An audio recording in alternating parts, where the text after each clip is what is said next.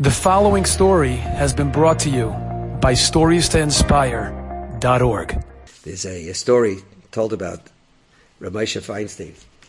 There's an attorney, a divorce attorney, a very famous divorce attorney who practices in Manhattan. She's a woman, very famous attorney. And someone once went into her office, and she has a picture of Rav Moshe Feinstein hanging in her office. It's Jewish or not, I don't even know. I don't know if he's Jewish or not.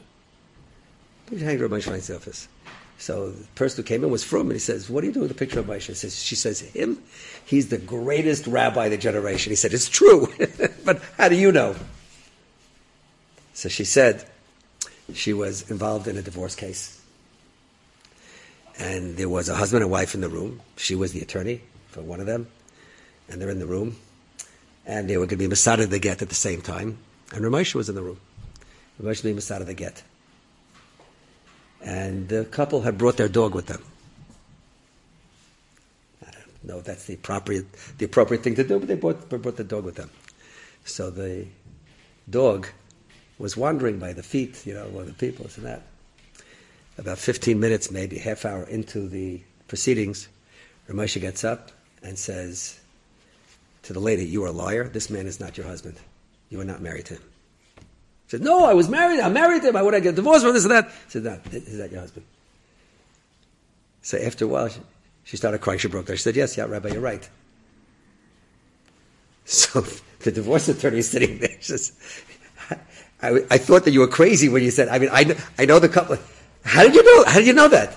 How is it possible that you knew that this person was not, he was just an imposter, and she was trying to get a get from someone that she was married to, who didn't want to give her a get. And she had this man come and play the role of the husband in order to get the get. That's what this was all about.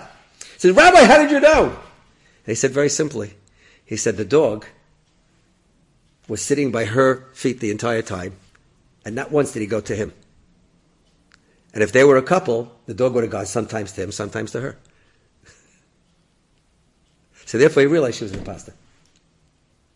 So she said, "He's the greatest rabbi." Maybe somebody else could have figured it out also. But I'm sure Rav Moshe was not a big lover of canines. He didn't study the nature of dogs. But Mikan comes from Torah. Emes comes from Torah. Emes comes from Torah. Rabbi say we should try to look around us in life and try to imagine in any quandary, in any crisis situation that we're in, what would the Ribbono Shel Olam want? And life becomes so much easier. Thank you very much. Enjoyed this story? Come again. Bring a friend. StoriesToInspire.org